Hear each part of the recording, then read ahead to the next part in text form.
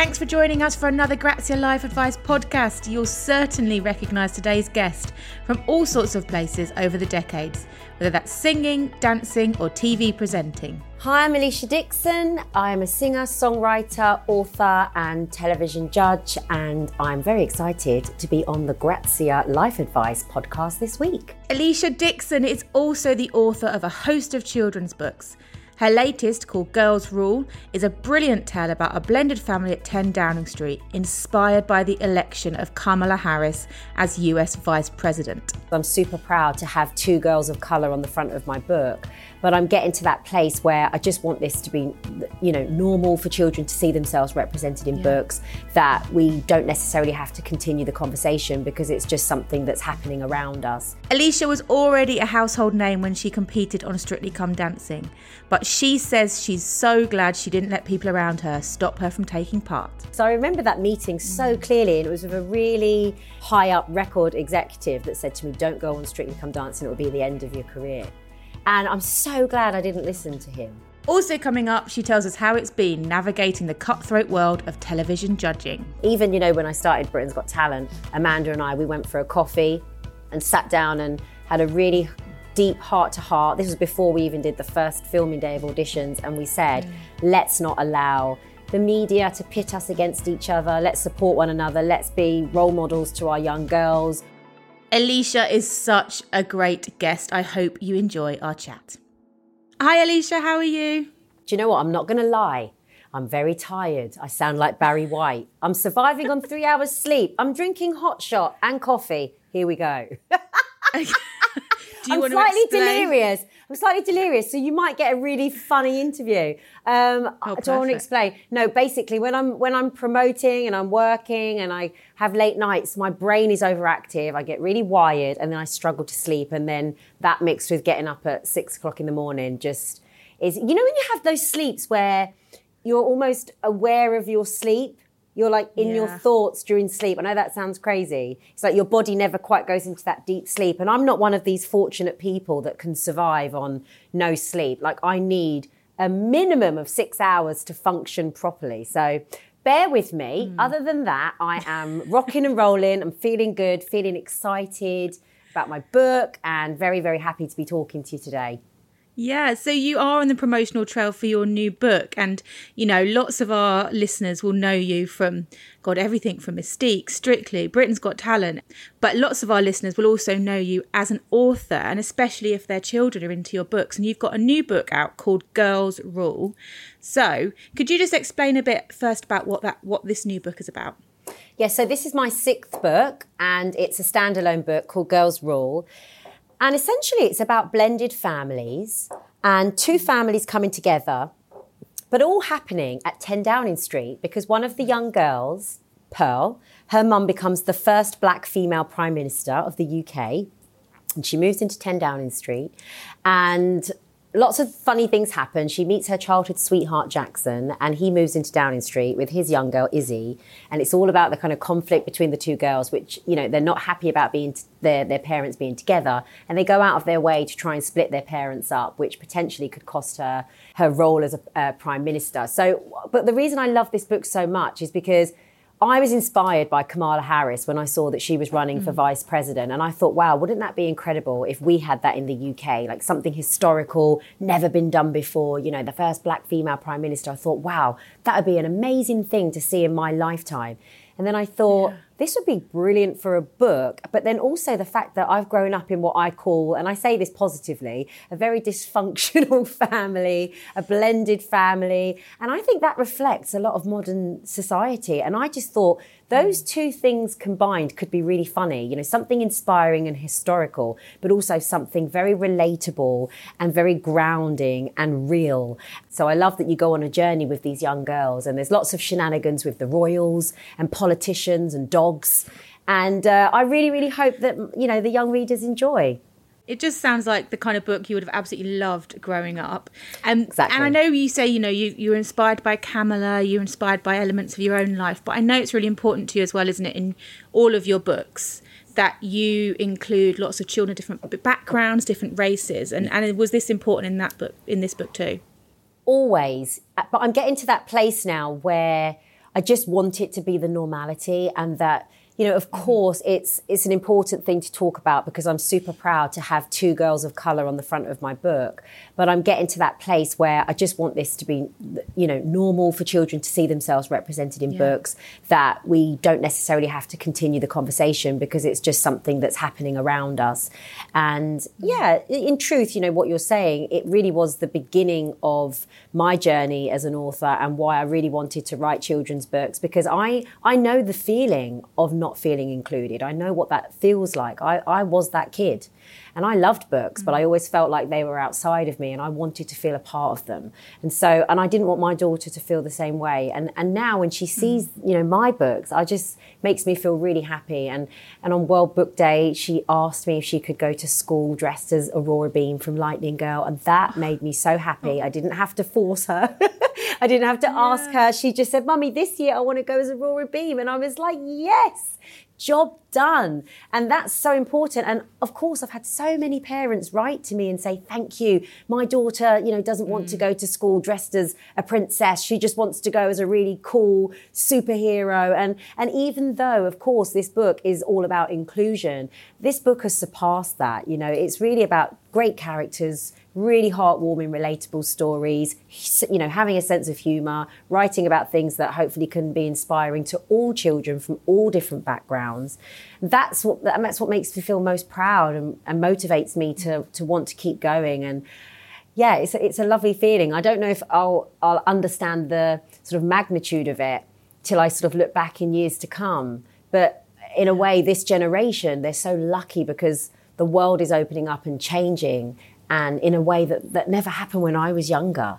And I look around me now and you see so many people doing brilliant things. And I think, yes, my daughter's growing up in a time where the world is moving on, and quickly, because I think we're all waking up and realising the importance of inclusion and diversity across all aspects of media. So that's only a positive thing, isn't it? Yeah, absolutely. You have such a varied career now. Where does writing fit into it? Is it one of your favourite bits? Is it a kind of a release for you? How does it fit? Yeah, that's a good question, because I do juggle and I take on lots of different projects, but the consistent thing is that it's always something I'm passionate about, feels authentic, and something that I really want to get behind and believe in. And there's always like a consistent thread in everything I do. So whether it's music, whether it's books, whether it's, you know, working on my own company or brand, Noble Blue, everything I do, the intention and the root of it is always something positive and something hopefully inspiring. And you know, whether it's working on the children's clothing collection where I try to weave in positive messages for children, or the books where I encourage children to stand out and shine bright and not be afraid to be themselves. There's something that drives me about just wanting children to feel good about themselves and to realise they have something special to offer. And I think whether it's connecting with people through music or through books or through television, whatever it is, I'm very mindful of the platform I have and how that can be of service in some small way. And I always say that to people when they sort of doubt themselves. I always say one individual can have an impact. You know, one child can read a book and it could really change how they feel about themselves, or somebody can listen to a song and it can really help them heal through something, or watch a movie and make a connection with something that's happening in their life. And I think that's the responsibility of being in the world of art and entertainment. It's about human connections, translating real life stories into something beautiful that can hopefully be inspiring or hopeful, or just sort of help us all try, sort of navigate our way through this world, really, I think, but also doing it with a sense of humour and having fun with it, because I think that's the most important thing. And that's also the responsibility of the entertainment industry, is to bring light to what can be quite a heavy, stressful, dark world at times. Yeah, all you can be is yourself. And so with me, I think I tried to be authentic, I tried to be honest, I tried to be real, and hopefully that comes across in all the different projects that I work on. And I really enjoy doing lots of different things. I think that's what keeps me entertained, and I think that's what stimulates me and motivates me. And I think it's so important to be present, otherwise you miss everything. Yeah, Yeah, the book is called Girls Rule, and it's out now. And I love it fits perfectly in with your first piece of advice, which is support other women in life and work. So is that something you always try and, is that one of your driving goals when you're considering what you're doing, what projects you're going to work on? Absolutely. And it's definitely the way I've been raised, to support other human beings in general. But of course, definitely with females, it's been an important thing for me. If you think back to the beginning of my career when I started in a girl group, that was all about being a team player. That was all about compromise, supporting one another, placing the responsibility of each other's livelihoods and careers in each other's hands. We were responsible for one another. So I had that discipline from a young age. And I think there's nothing more beautiful than seeing people align with one another and support one another. And I think there's this negative, evil trait that tries to creep in sometimes in humanity, which is jealousy and being envious and resenting people. And that quality that sometimes tries to creep in only does damage to yourself, and it's not helpful for anyone. And I've found in my life that the moments where I've been able to be genuinely happy for somebody else's success and, you know, really support them and be their cheerleader, you empower yourself that way as well. There's something really beautiful about that. It's getting to that space where you can recognize individual talents and achievements, and everybody is unique and has something to offer. And when somebody else is doing well at something, that's not at the detriment to you. I think when someone else wins, you win. And that's how I look at it. Yeah, alignment is important. Even, when I started Britain's Got Talent, Amanda and I, we went for a coffee. We went and sat down and had a really deep heart-to-heart. This was before we even did the first filming day of auditions. And we said, let's not allow the media to pit us against each other. Let's support one another. Let's be role models to our young girls. We're girls. That was really important. And we've worked together now for 10 years.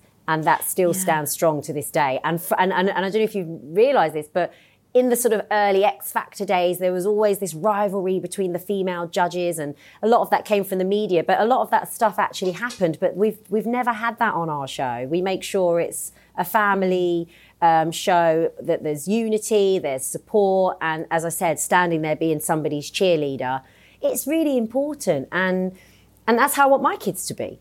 Yeah, and as you say, if you lay that groundwork and you don't allow that drama to happen, there'll always be people who make stuff up. But generally, if you make it as friendly as possible and you do support other women genuinely, then that bears out and people can't say otherwise. Yeah, and I think it's really like zooming out and looking at the bigger picture and thinking about the journey that women have been on and the suppression that women have had and still have today in many places in the world.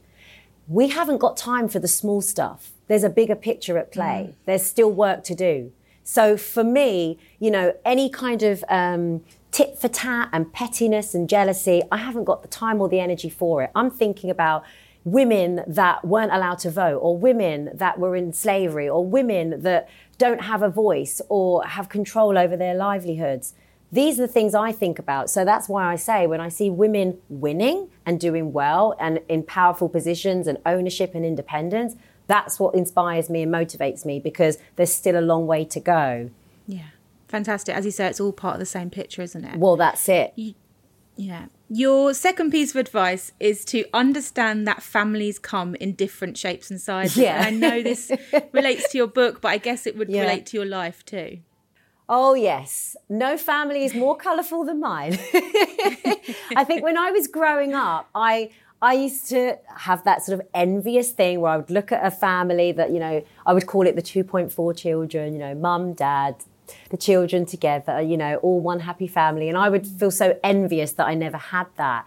And actually, it was always one of my lifelong dreams to rewrite the rules for my own family and, have that healthy relationship with, my children. And fortunately, I'm in that situation and I feel like I've manifested that for my life, which is fantastic. But, growing up, yes, my family was very colourful. I've had stepbrothers, stepsisters.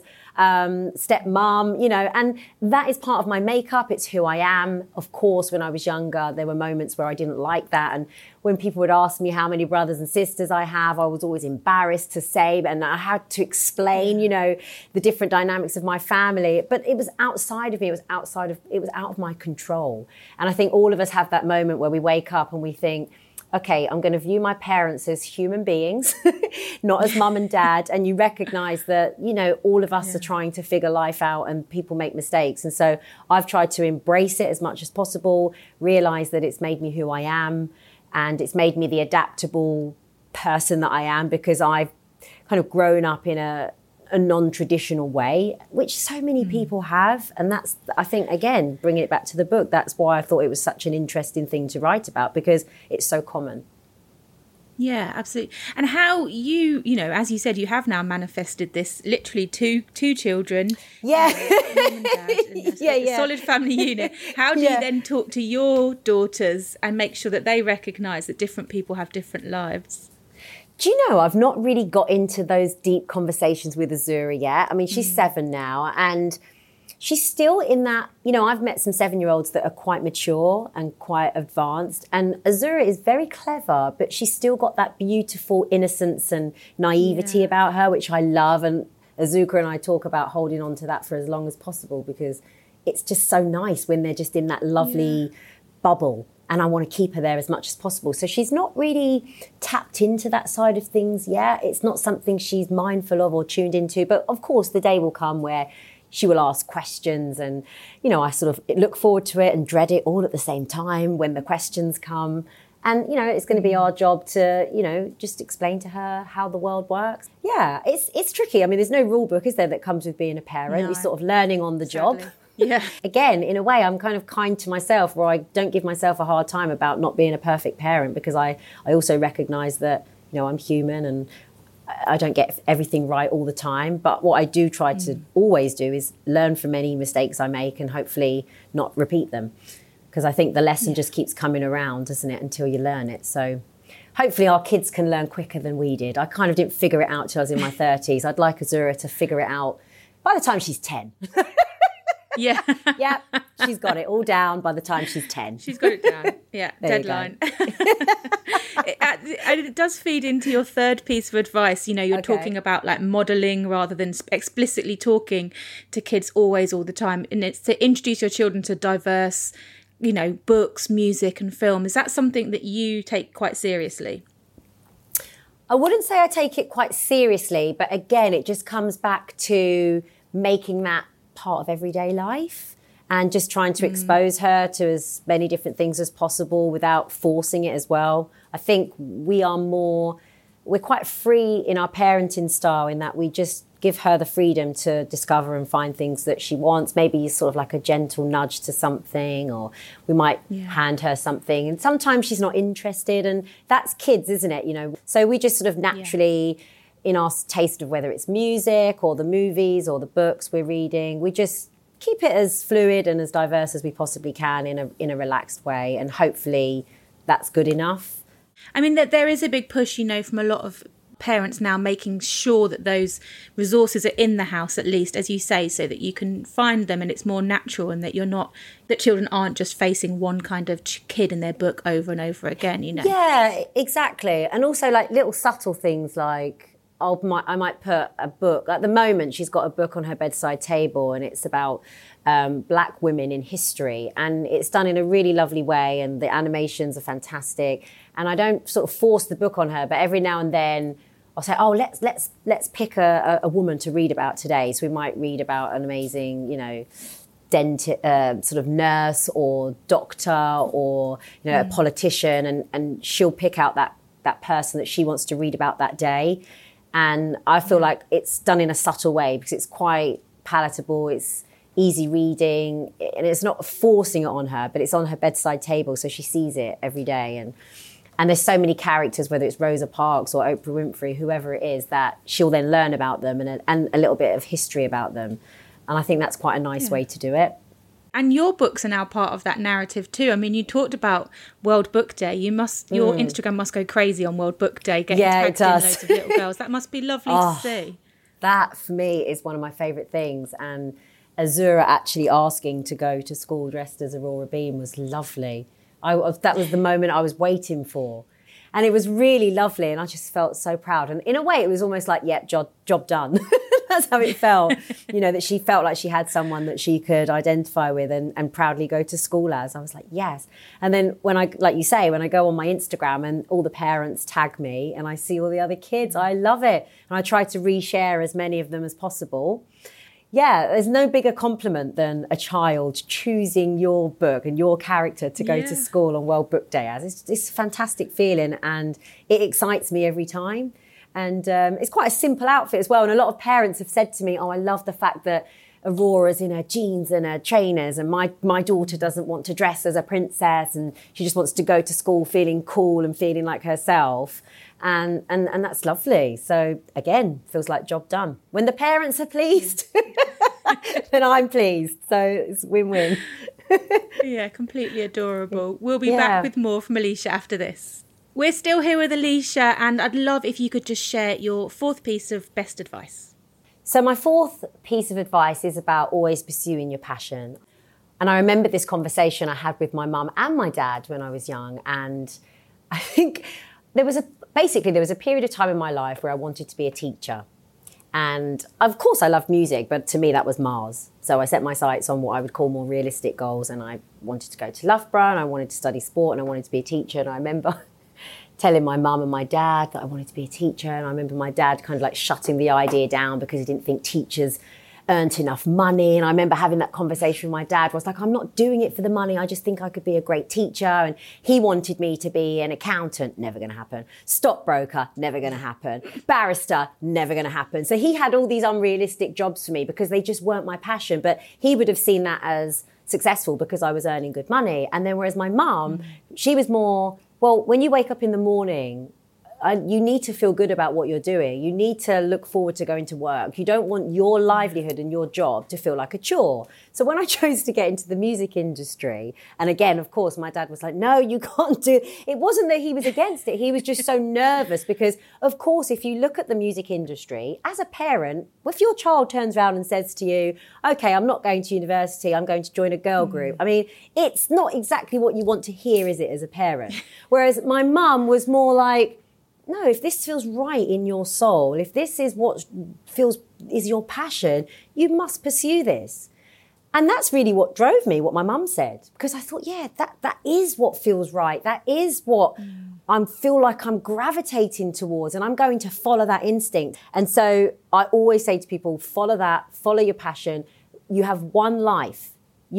Just make the most of it. Don't I was saying to somebody earlier, in a way, the regrets are the not trying. The regrets are, I wish I'd tried that. I wish I'd done that. And you don't ever want to get to that place in your life where you didn't give yourself a chance. Give yourself a chance. It's like... So, again, I feel very fortunate that risk that I took paid off. Of course, it could have gone wrong. I know that. But I'm really grateful that I listened to that voice, because I can genuinely say, I love my job. Yeah, if anybody has a passion or something they're interested in, just try it. Even if it's a side hustle, just try. If it doesn't work out, at least you can say you gave it a go. Absolutely. And it feeds into your fifth piece of advice, which is to also take opportunities that life gives you. I mean, for you, how did that fit? I mean, you've obviously kind of done big swerves that people might not necessarily have expected you to take, for instance. Yeah, exactly. But again, it comes back to just doing something that feels authentic to you. If an opportunity comes my way and it doesn't feel right, there's a resistance and I can feel it. And I find myself saying no to a lot of things more than I do yes, because I'm very mindful of only applying myself or saying yes to things that physically feel good, mentally feel good. I feel like I can offer something, feels like it's a part of who I am. And yeah, opportunities again, listen to that voice, listen to that internal instinct, and hopefully you'll make the right decision for your life. Yeah. I mean, talking about opportunities and, talking about your daughters, I mean, do you have ideal career paths in mind for them, or do you try and let it Absolutely flow? not. Absolutely not. I want my girls to surprise me. I want them to show me who they are. I don't want to tell them who they are. I don't secretly hope that Azura's an actress or a singer or an astronaut. I just want Azura to be whoever she wants to be. And again, it's our job to encourage her. So whether it's, you know, the Nintendo game that she's playing on a weekend, we're the kind of parents that will say things to her like, you know, you could create the game. You know, we tried to get her to think outside the box. You know, you could be the person that actually makes the games that people play. We try to just give her a different way of thinking and approaching something. So that's all we do. We plant suggestions and hopefully her little brain will tick away and think, oh, right, yes, I could do that. And so I'm really excited to see, I think that's quite exciting for most parents, to see what their children are going to gravitate towards, you know, and I'm sure those, you know, the things that she wants to do will change over the years, and all we're going to do is act as a support system and encourage and nurture, and it's just going to be an interesting ride. She might say, Mum, I don't want to do anything, I just want to sit on the couch and watch box sets, and at that point I might have a strong opinion, might get involved, might get a bit controlling, but if that doesn't happen, I'm happy to just let her do her thing. At the moment, my prediction is that she's going to become a stand-up comedian. Because she's genuinely fun. She's genuinely funny and very witty. And I even went to the dentist the other day, and my partner had taken her into the dentist a couple of weeks before. And the dentist said to me, your daughter's not short of a personality, is she? I think she's going to be a stand-up comedian. And I was like, that's what I think she's going to be. Oh, gosh. That's hilarious. She'll be spilling all your details on stage. Well, that's it. Yeah, exactly. Yeah.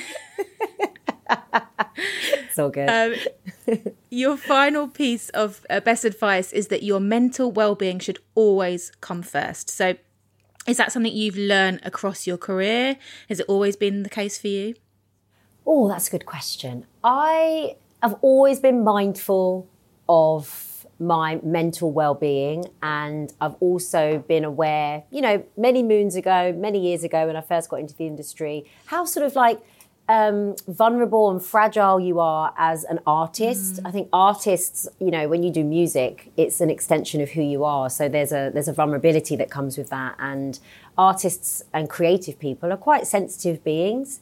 And I think you do have to find a way to sort of protect yourself and put that barrier around yourself. And you learn how to do that over the years. And I think if, no matter who you are, you know, everyone has been through something in their life that acts as a pain body, as Eckhart Tolle likes to talk about, or a thorn, or sort of like something that we associate with the past that affects our present. And we have to all find a way to sort of like navigate our way through those demons, as I like to call them. We have to do the work on ourselves. And some people are very lucky that they do the work early, and some people, it's a lifelong thing of trying to work your way to a place in your mind where you're in a healthy space, you're the observer of your own mind, you're not controlled by your mind, and that you deal with things and challenges and issues in your life in a sort of calm, sort of manageable, sensible way. Because I think the biggest challenge, I think, for most people is trying to live a happy, healthy, balanced life without allowing stress and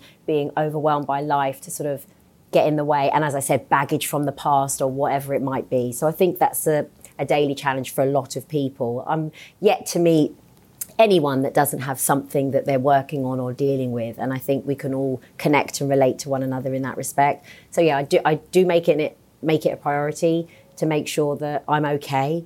And I know the tools to be okay. And for me, it's working out, it's being healthy, it's eating right, it's just mindfulness and being present.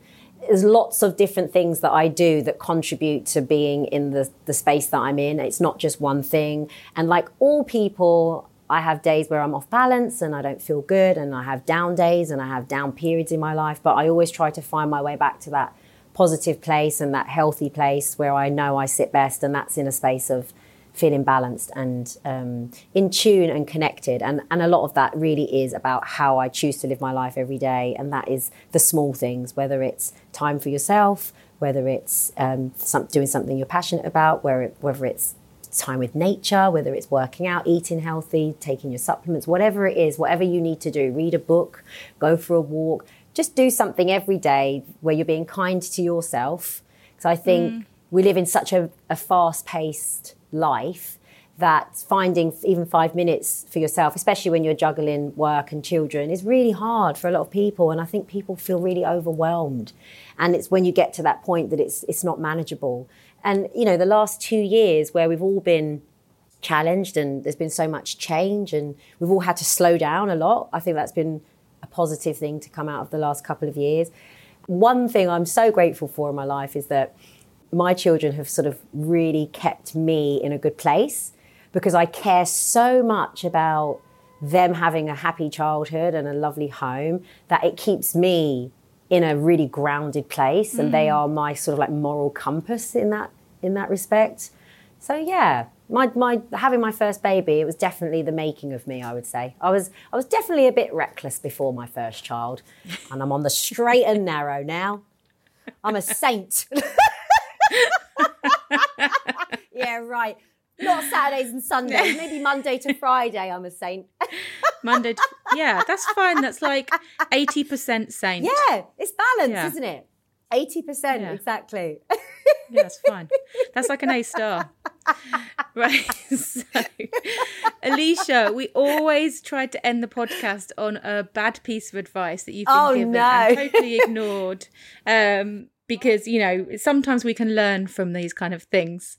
Do you have anything for us in that sense? Bad piece of advice. Oh, my goodness. Well, apart from my dad wanting me to be an accountant or a stockbroker and discouraging me from being a teacher, which I thought was terrible advice. Oh, and don't get into the music industry because black people won't sell any music in the UK. Terrible advice. Oh, God. And I'm glad I didn't listen to that. Somebody also advised me not to go on to Strictly Come Dancing, which was terrible advice as well. You won't sell any records if you go on Strictly Come Dancing. This is how people think. And I ignored that person. I thought, no, I really want to go on Strictly Come Dancing. I love dance and I want to learn how to do the ball. I want to learn how to tango. I'm going on Strictly Come Dancing. Yeah. And fortunately, I had my biggest selling album off the back of the show. I went on to have a platinum record, so I'm glad I ignored that advice. So really, the good news is people can give you advice. Don't always listen to it. Stick to your own compass. Do what feels right for you. And, you know when someone's giving you good advice, you can feel it. You can feel it because you're like, yeah, thank you. I needed to hear that. Essentially, you have to make the decision for your life. No one knows you better than you know you, apart from maybe your mum. I mean, my mum's always given me good advice, so I can't throw her under the bus with this one. All of my mum's advice has been positive, and it's paid off. So, yeah. Well, we're glad you ignored all of that. Yeah, definitely. You're Strictly, was it a cha-cha-cha you did to Beyonce, Crazy in Love? I mean, that's like top 3 all-time Strictly dances. Oh, thank you. God that was a fun moment. I know, exactly. That show changed my life. And people can get into your head like that, you know, because I remember that meeting so clearly, and it was with a really high-up record executive that said to me, don't go on Strictly Come Dancing, it'll be the end of your career. And I'm so glad I didn't listen to him. The best advice I can give anyone is just trust your own instincts. Hopefully they won't let you down. Brilliant. Thank you so much for that, Alicia. I've absolutely loved talking to you. Thank you so much. Alicia Dixon, what a great chat. I did tell you. I hope you enjoyed that as much as I did. Alicia's new children's book is called Girls Rule. Thanks as always for being with us. Please share this episode with friends and family. A personal recommendation obviously means so much to us if you're enjoying the show. And of course, there are so many brilliant women in our back catalogue. Sticking with the Strictly theme, we've had Claudia Winkleman just a few weeks ago. And if you scroll through the feed, you'll find Katie Piper, Anita Rani, Laura Mvula, Davina McCall. There are so many more. Go see who takes your fancy, and I'll see you next time with another brilliant woman.